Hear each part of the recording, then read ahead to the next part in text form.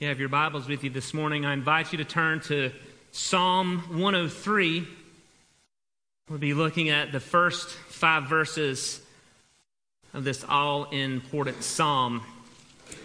And as you're turning there, I would like to share with you a poem. When I was growing up, I used to sit in my bedroom and sit in my grandfather's rocking chair that he gave to me, or that I sort of inherited, and I would listen to Southern gospel music. And at this time, they were cassettes. We didn't have CDs or iPhones or anything like that. So I listened to this one particular recording, and it's been one of my favorite all times. It was recorded live in Atlanta by the Cathedral Quartet. And before one of the songs, We Are So Blessed, George Yance, who was the bass singer, quoted this poem. And I think it's appropriate this morning, and I want to quote it, if I may. It says, "Today upon a bus, I met a lovely girl with golden hair. I envied her, she seemed so happy, and I wished that I were as fair. When suddenly she rose to leave, I saw her hobble down the aisle. She had one leg and wore a crutch, but as she passed, she smiled. Oh God, forgive me when I whine. I have 2 legs, and the world is mine." And later on my way to work, I stopped to buy some sweets, and the lad who sold them had such charm. I talked with him a while. If I were late, 'twould do no harm. And then as I left, he said to me, "Thank you, sir. You've been so kind. It's nice to talk to folks like you. You see," he said, "I'm blind. Oh God, forgive me when I whine. I have 2 eyes, and the world is mine." And later, walking down the street, I saw a child with eyes of blue. He stood and he watched the others play. He seemed he didn't know what to do, and I yelled, "Why don't you join the others, dear?" He looked straight ahead without a word, and then I knew he couldn't hear. Oh God, forgive me when I whine. I have 2 ears, and the world is mine. With legs to take me where I'd go, with eyes to see the sunset's glow, with ears to hear what I would know. Oh God, forgive me when I whine. I'm blessed indeed, and the world is mine. What an incredible poem. You know, we don't have to look too far to see the blessings that the Lord has given us. You know, I'm glad this morning when I woke up, I could hear. I'm glad that when I opened my eyes this morning that I could see. I'm glad this morning that when my feet hit the ground that I could walk. I'm glad that I woke up in a home. I'm glad I went to the closet and I had clothes to put on. I'm glad I went to the breakfast table and I had food to eat. I'm glad that I have a job to go to. But this morning, I want us to think about something much deeper than these physical blessings. Because let's be honest, if we get old enough, our eyesight's going to go. Our hearing's going to go. Our mobility is going to go. And all the things that we have accumulated in this life will rust and decay and destroy. I don't want to diminish these blessings, though. But I want us this morning to focus and concentrate on the blessings that David mentions in this psalm, the blessings that are a lifetime, the blessings that are eternal. So if you would, stand with me as we read together Psalm 103, verses 1 through 5. David says, "Bless the Lord, O my soul, and all that is within me. Bless his holy name. Bless the Lord, O my soul, and forget not all his benefits, who forgives all your iniquity, who heals all your diseases, who redeems your life from the pit, who crowns you with steadfast love and mercy, who satisfies you with good, so that your youth is renewed like the eagles." Let us pray. Father, we thank you, Lord, that you have shown your blessings to us. And I pray in the time that we have together this morning, as we look at these 5 verses, God, that you would teach us what we should be for and how we should be thankful. Lord, you're a great God, and you've lavished many things upon us, and we return thanks to you. God, help us to examine our hearts and our lives, God, to see within us if there is an unthankful way in us.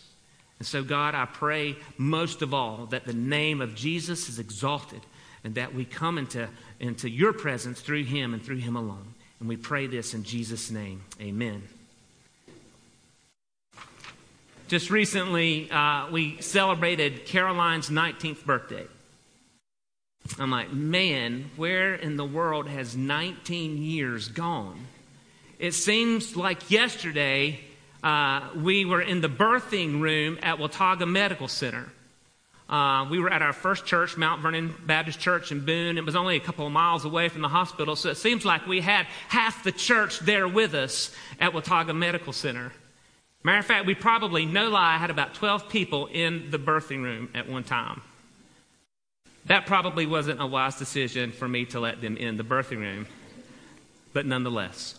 We actually had a lady who was looking at the contraction monitor. She was the contraction monitor. And she was looking at the monitor, and she would give us a play-by-play and say, hey, here comes another one, and it's going to be a big one.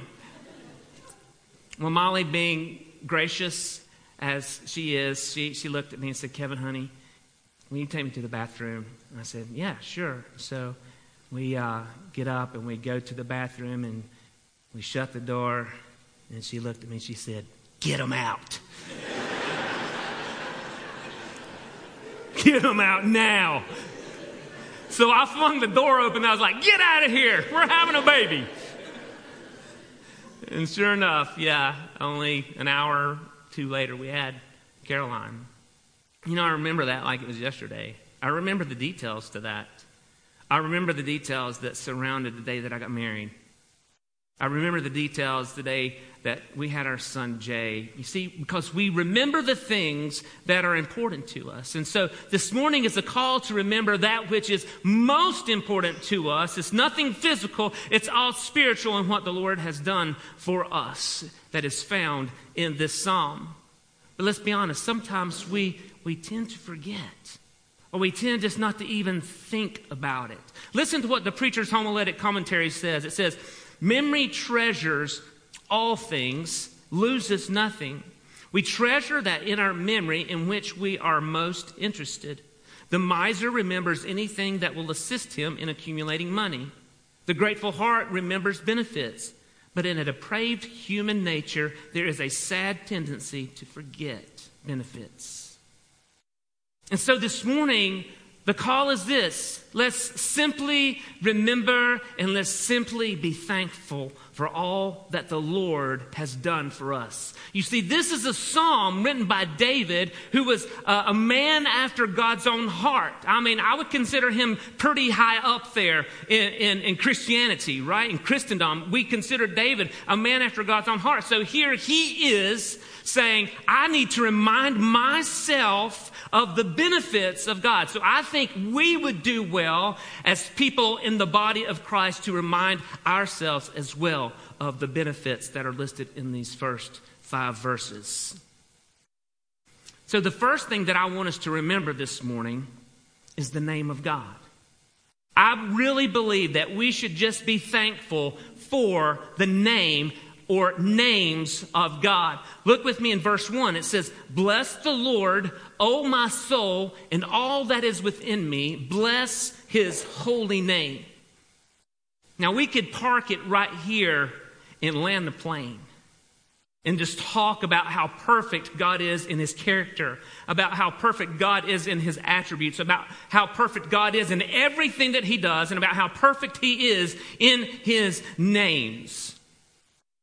My name's Kevin. It means kindness. And I try to be kind at all times, but to be honest with you, there are times that I'm not. Just ask the people on I-85 or ask the people that I'm traveling on the highway with. They don't understand that I'm the only person on the road. You've never been there, right? But my name means kindness. But the truth is, I am not perfect in kindness. And what I want us to understand this morning that led David to say, bless the Lord, O my soul, and all that it was within me, bless his holy name, is he knows that God's names are perfect. They describe him. And not only do they describe him, they help us this morning. One of the names that I want us to recall is Elohim. Elohim is the all-powerful creator. God is the all-powerful creator of the universe, and everything that you and I see, he knows all, he creates all, and he's in power over all of it. It is the name for God that is listed over 2,300 times in Scripture. Matter of fact, it's found in Genesis 1:1 that said, in the beginning, God created the heavens and the earth. And so it is the God who placed the stars where they go. And we've not even discovered everything in all the galaxies out there. But he is the God who has not only placed the stars there, he's named them. He has power over all of creation. He's the one that said, mountains, you go this high. Waters, you stop right here. Trees, you go right here. And he is the one who is in control of your birth. He is the one that's in control of your life. No matter what kind of circumstance that you find yourself in this morning, whether good or bad, he is in control. Oh, bless the Lord, oh my soul, and all that is within me. Bless his holy name. I am glad he is Elohim this morning. Secondly, God is Jehovah Sabaoth, the Lord of hosts, the Lord of armies, who always fulfills his purposes. Throughout Scripture, God's people would call on Jehovah Sabaoth in times of despair. It is the name of God that is used in 1 Samuel 17, verse 45, where David says to Goliath, you come to me with a sword and with a spear and with a javelin, but I come to you in the name of the Lord of hosts, the God of the armies of Israel, whom you have defiled. You see, at this point in Israel's history, they were in a desperate situation. If they were going to lose the battle to the Philistines, they were going to have to be the Philistine slaves. And so they were in a desperate situation. They found themselves in a desperate situation. And then comes along David, who slays the giant and delivers them from their desperate situation. And we know that David is nothing but a future Christ. It's a foreshadowing. All the Old Testament heroes point to the future Christ. And because Christ is a foreshadowing, or has been a foreshadowing of what David did in the Old Testament, Christ did for us in the New Testament. He is Jehovah Sabaoth. He has come to us in our desperate situations and said, listen, I not only know your desperate situations, but I'm well equipped to handle your situation. I am well equipped to handle your desperation, whether it be financial hardship this morning. God is well equipped to handle that. Whether it be a physical hardship this morning, God is well equipped to handle that. If it's a relational issue, God is well equipped to handle whatever desperate situation that you find yourself in this morning. He is Jehovah Sabaoth. Oh, bless the Lord, oh my soul, and all that is within me. Bless his holy name. The third name for God is El Roi, the God who sees. There are no circumstances in our lives that he is not aware of and that he does not care about. God knows us, and he knows our trouble. 1 Peter 5:7 says, casting all your anxieties on him because he cares for you. He sees and he cares about your hurt. He sees and he cares about your pain. He sees and he cares when you cry. He sees and he cares when you feel defeated. He sees and he cares. He is the God who sees. He is El Roi, the God who sees. Oh, bless the name of the Lord this morning. Bless his holy name this morning. We could go on and just discuss the names of God and how he's perfect in all of these ways. But the last one that I want to mention this morning, because of time's sake, is Jehovah Rohi, should be very familiar to us because it's the name of God found in Psalm 23. In other words, it is God is my shepherd. The Lord is my shepherd, which communicates to us that he is our protector, that he is our provider, and that he is our careful leader. Psalm 23, 1-3 says, the Lord is my shepherd. I shall not want. He makes me lie down in green pastures. He leads me beside still waters. He restores my soul. He leads me in the paths of righteousness. He is the one who provides for us. He is the one who offers direction for us. He is the one that when we feel lost, he leads us in the paths of righteousness. He is our leader, and he's not only our leader, he is our perfect leader. He is Jehovah Rohi. Oh, bless the Lord, oh my soul, and all that is within me. Bless his holy name. Are you thankful for his name this morning? Because he's perfect in all of them. We can't put our trust in anything else that's going to satisfy us like Jesus Christ. He's perfect. Well, not only do we need to be thankful for his name this morning, we need to be thankful for his forgiveness.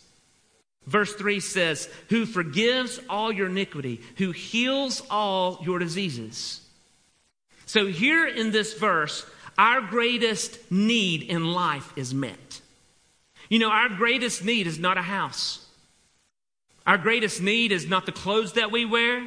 Our greatest need is not a car. Our greatest need is not money. Our greatest need is not health. But our greatest need is to know that we are forgiven for our sins through what Jesus Christ did on the cross of Calvary. And because I've replaced my faith in him and repented of my sins are forgiven. And I can stand before God one day clean and whole because only that which Jesus Christ has done. He has forgiven me of my sin.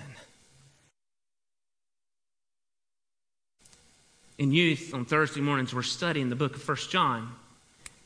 In 1 John chapter 2, verses 1 and 2 is a great example of how Jesus is our advocate and how Jesus is our propitiation that all describe his wonderful, magnificent forgiveness that he offers to us. Listen to these two verses that says, my little children, I'm writing these things to you so that you may not sin. But if anyone does sin, we have an advocate with the Father, Jesus Christ, the righteous. He is the propitiation for our sins, and not for our sins only, but for the sins of the whole world. I was commenting on this verse the other night in youth group, and I got a little emotional as I was talking about it.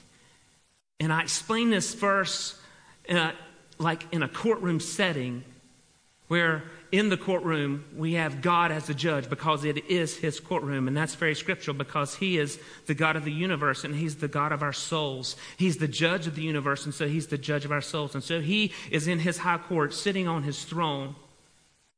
And then there's me in the courtroom, the defendant. Then also in the courtroom is our accuser, our enemy, the devil.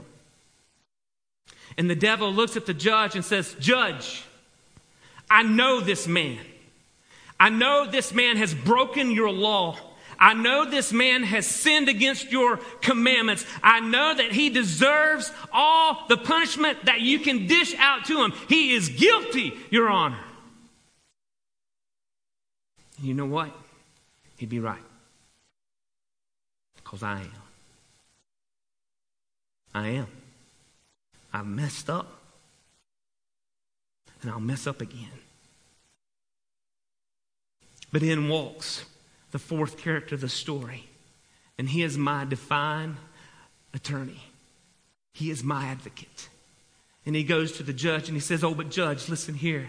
I was there the day that Kevin Knight knelt at the altar at First Baptist Church of Hudson, North Carolina, and he confessed me as his Savior. And because I died on the cross at Calvary, my blood covered his sin. My blood forgave him of all his sin. And now, Father, he can come into your presence clean and whole because I absorbed all of your wrath on the cross. I shed my blood for him, and his blood is, and his life is covered in my blood. Therefore, he can come into your presence. I'm thankful this morning for the forgiveness of God. I didn't do anything to deserve it. Not a thing. Bless the Lord, O my soul, and all that is within me. Bless his holy name. You know that when God forgives our sins, he blots them out. Isaiah 43:25 says, I am he who blots out your transgressions for my own sake, and I will not remember your sins. On New Year's Eve, when Jay was 3 years old, we were at our house and we were watching a movie. And Jay was paying attention about like he always does. He wasn't. He was fidgeting. He always fidgets. He has to have something that he fidgets with all the time. Well, this time, we were trying to watch the movie and he's just jumping up and down on the couch. Just having a good old time. We couldn't watch the movie. And one time he tried to jump from the couch to the chair, but he missed. And he fell and he hit his head on the corner of the coffee table and split his head wide open. And so I picked him up and I embraced him to my chest, and we get in the car and I hand him off to Molly, and then we're traveling. This is one of these times that I wasn't kind on the road. Let me tell you that. I was ready to get to the hospital. And we got to the hospital and the doctor sewed him up. And before we left, he looked at me because I had on a pale yellow sweatshirt that was soaked in my son's blood. And he looked at me and he said, "You don't want to know how to get that out?" I said, "No, that's okay." No, I said, "Yeah, I want to know how to get that out." I said, "Because I have a lot of it on my carpet too back home." He says, "When you get home, get you some hydrogen peroxide and pour it on that yellow sweatshirt where the blood is, and pour it on that carpet where the blood is, and it'll come right out." And sure enough, I did that, and not a trace of blood was left. Jesus blots out all our sin. Jesus does not just blot out some of our sin. Jesus does not just blot out the sin that we committed yesterday. Jesus blots out all the sins that we committed yesterday, the sins that we commit today, and the sins that we will forever commit until we stand before him in glory. Jesus forgives all our iniquity. He stands ready to forgive. He's eager to forgive, and he wants to forgive, and he extends that forgiveness to all of us this morning. Do you know his forgiveness? Do you know that all your sins are forgiven? If you do, then say with me, "Oh, bless the Lord, O my soul, and all that is within me. Bless his holy name." Well, forgiveness also carries its benefits. Right? You look with me in the second part of verse 3. It says, "Who heals all of your diseases." You see, many people would think the diseases part here is a physical disease, that he heals us of physical infirmities. Sometimes God does heal us physically. Sometimes he chooses not to heal us, and we're called home to be with him in glory. But it's better understood in this context here, who forgives all your iniquities and who heals all your diseases, that this is something that we have a healing from our spiritual and moral dependence on ourselves. We depend on ourselves so many times, and when we depend on ourselves so many times, we let things like lust and greed and anger and despair and gossip and slander and all these things get in the way. But church, listen, you are forgiven by the Son of God who shed his blood for you. Therefore, you have victory over these things in your life. He's healed you of all these diseases.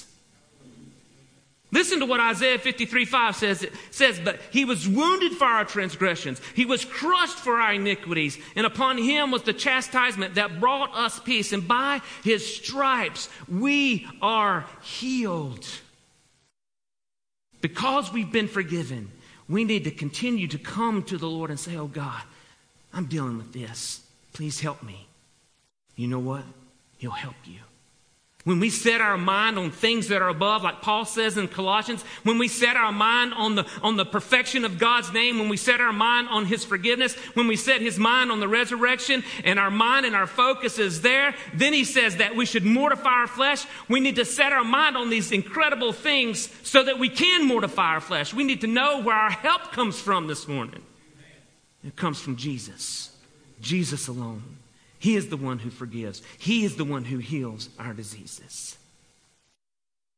Well, not only do we need to thank him for his name, not only do we need to thank him for his forgiveness, but we need to thank him that he is the God who redeems. Look at verse 4 with me. It says, He redeems our life from the pit and crowns us with steadfast love and mercy. Now, I know I've told this story before, and some of you have heard it, some of you have not, but it bears repeating because it's just such a great illustration of what it means to have our life be redeemed from the pit. Back in 2014, we took our first youth mission trip to Malawi, Africa. And while we were there, they do things a little differently. You want to know how blessed you are physically? Just go to a third world country and see how blessed you are physically. But this is not about a physical blessing. This is about being redeemed when your life was in the pit. But when we went there, we understood that we didn't use the bathroom there like we did here.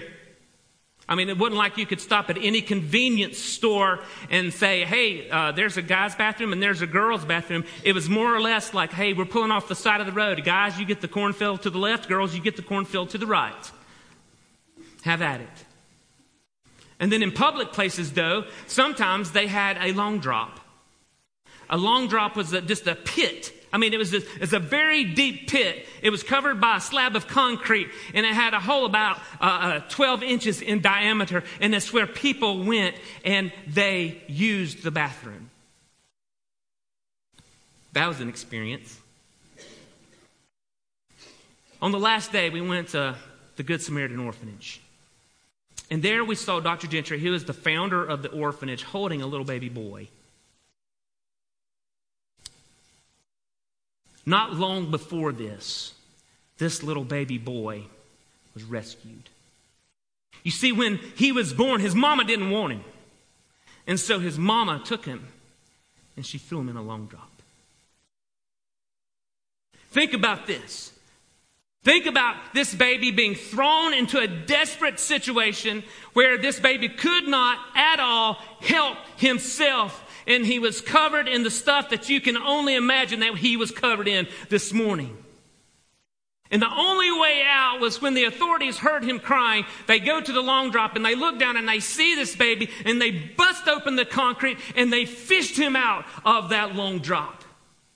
And covered in that nasty, foul stench, they bathed him in tomato juice. They got that stench off of him, and then they put new clothes on him, and they give him a new name because he didn't come with the birth certificate. They gave him the name Little Gentry, and that's how we saw him. Do you know the same thing has happened to us? Do you know that your life was redeemed from the pit of despair? Do you know that when you were dead in your trespasses and sins, it was Jesus who rescued you? You know this morning that when you were blinded to your sin, that God allowed you by His grace to have the conviction of the Holy Spirit to cry out to Him? Our life has been redeemed from the pit only through the Lord Jesus this morning. I'm so thankful this morning that God is a God who redeems. And not only does He redeem us, but He clothes us in His steadfast love. And He clothes us in His kindness. He clothes us in His mercy. He gives us a new identity. Any man in Christ, the old things have passed away. Behold, all things have become new. God is a God who redeems. So bless the Lord, O my soul, and all that is within me. Bless His holy name. Well, not only should we be thankful for His name, His forgiveness, and His redeeming qualities, but we need to be thankful this morning because He is the God who genuinely satisfies us. Verse 5 says, who satisfies you with good so that your youth is renewed like the eagles.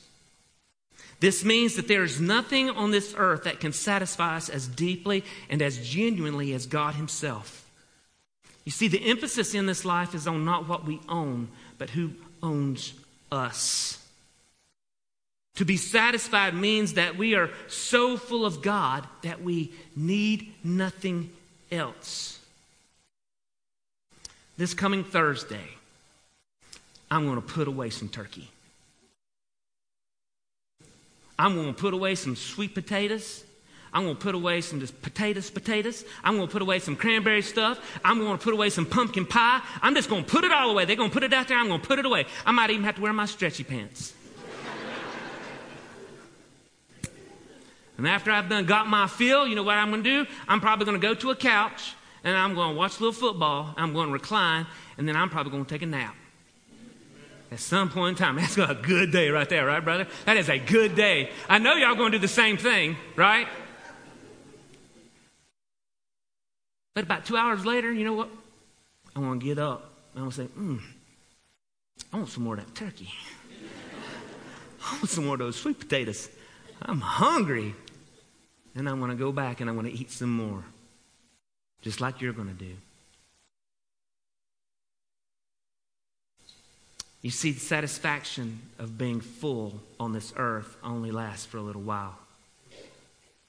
We're going to get hungry again. And we're going to have to eat. And that's the way that it is when we spend our life chasing other things that never fill us. We spend our life chasing money. We spend our life chasing popularity. We spend our life chasing this, that, and the other thing. Anything that the world has to offer that we chase is a broken cistern. It will always need refilling because it will never fully satisfy the way God has intended for us to be satisfied. And the only way that you and I can be satisfied is to recall this morning how wonderful and how great His name is. We can be satisfied this morning in knowing that our sins are totally forgiven, that all of our sins are blotted out, that He's redeemed our life from the pit. He is the God who gives us peace and patience and kindness and goodness and gentleness and faithfulness and self-control. Those are the qualities that satisfy us this morning, not the things that our world pursues. Back in the 1970s, the Dallas Cowboys had a running back by the name of Dwayne Thomas. And one of the years that they made it to the Super Bowl, they asked Dwayne Thomas, they said, Dwayne, what does it feel like to be playing in the ultimate game? And he gave a response that, sort of sounded like it could come from the Bible. He said, well, how can this be the ultimate game when they play the same game next year? You see, I think what we do and mess up here is that we seek satisfaction on things that will never truly satisfy. But God says here that He perfectly satisfies us with not only good things, but eternal things. Oh, He's such a good God. I'm so thankful this morning that He's the God who's satisfied. Oh, bless the Lord, oh my soul, and all that is within me. Bless His holy name. It's not surprising that you come to church on the Sunday before Thanksgiving and hear a sermon about Thanksgiving and how we should be thankful. It's like when we come to church any other Sunday, we hear, hey, you should read the Bible. Hey, you should pray more. Hey, you should witness. You should live a life of obedience. These are the things that we hear at church. And so it's not surprising that we come on the Thursday before Thanksgiving and hear a sermon on what it means to be thankful. I guess the question that I ask myself and all of us, am I truly thankful? I mean, how often do I really recall these benefits that we've talked about this morning? Moses warned the Israelites in the book of Deuteronomy. He said, take care lest you forget. He says, take care lest you forget the Lord your God by not keeping His commandments and His rules and His statutes, which I command you today, lest when you have eaten and are full and have built good houses and live in them, and when your herds and flocks multiply, and your silver and your gold is multiplied, and all that you have is multiplied, then your heart be lifted up, and you forget the Lord your God, who brought you out of the land of Egypt, out of the house of slavery. The Israelites were guilty of forgetting the blessings of God and from whence they came. Moses declares to them, do not do this. Do not become ungodly. That's in essence what he's saying. Well, Kevin, I'm not ungodly. I don't do the 3 big sins. I mean, whatever those 3 big sins are. I don't do those things. I'm not sexually immoral. I'm not a hater, a gossiper, or a slanderer, or I'm not judgmental or critical. I'm not these things. So how can you say that you're warning me of being ungodly? I want to suggest a book to you by Jerry Bridges. It's called Respectable Sins. I'd like for you to get that book and read that book, because in it he talks about the sin of ungodliness, forgetting God. And this is what he says. He says, we attend church, avoid scandalous sins, and lead respectable lives. How then can I say that we believers are all to some extent ungodly? Bridges continues, contrary to what we normally think, ungodliness and wickedness are not the same. A person may be a nice, respectable citizen and still be an ungodly person. How is this? How is this? He goes on to say, now the sad fact that many of us who are believers tend to live our daily lives with little or no thought of God. We may even read our Bibles and pray for a few minutes at the beginning of each day, but then we go out into the day's activities and basically live life as though God does not exist. We seldom think of our dependence on God or our responsibility to Him. We might go for hours with no thought of God at all. In that sense, we are hardly different from our nice, decent, but unbelieving neighbor. God is not at all in His thoughts and seldom in ours. You see, ungodliness is not just simply avoiding the scandalous sins. Ungodliness is living a life without any concern for God's will in your life. Living an ungodly life is a life that is not concerned about God's glory at all. Living a life of ungodliness is simply just going throughout the day and letting the cares of this world take over, that keep you and keep me from living a life of true gratitude. You see, I want my life, what I do, not just what I say, but I want my life, what I do in my actions, to point that I am a thankful and a grateful person. I need that this morning. Do you? Are you grateful this morning? Are you grateful and thankful to the point that you live your life in obedience? Are you grateful and thankful that you live your life as consumed by the thoughts of God? Are you grateful this morning for His name? Are you thankful for His forgiveness? Are you thankful for His redemption? Are you thankful that He satisfies like no other? My hope and my prayer is that we all, as believers who proclaim Jesus' blood over us and His forgiveness, that we truly are a grateful and truly are a thankful person. Well, maybe you're here this morning and your life's still in the pit. You're still in the pit. You're trying everything that you can do to get out of that pit. But you've not done the one thing that can get you out of the pit, and that is trust in the name of the Lord Jesus. And clung to Him to bring you out of that pit. You don't know Him. This morning, why don't you know that Jesus is the way, that He's the truth, and that He's the life? And no one can go to the Father except by Him. So this morning, as we stand and sing our invitation, if that is your call to salvation, I pray that you come and you get that right with the Lord. And secondly, this morning, believer, church, my hope and my prayers is that we truly live genuine, thankful lives of gratitude.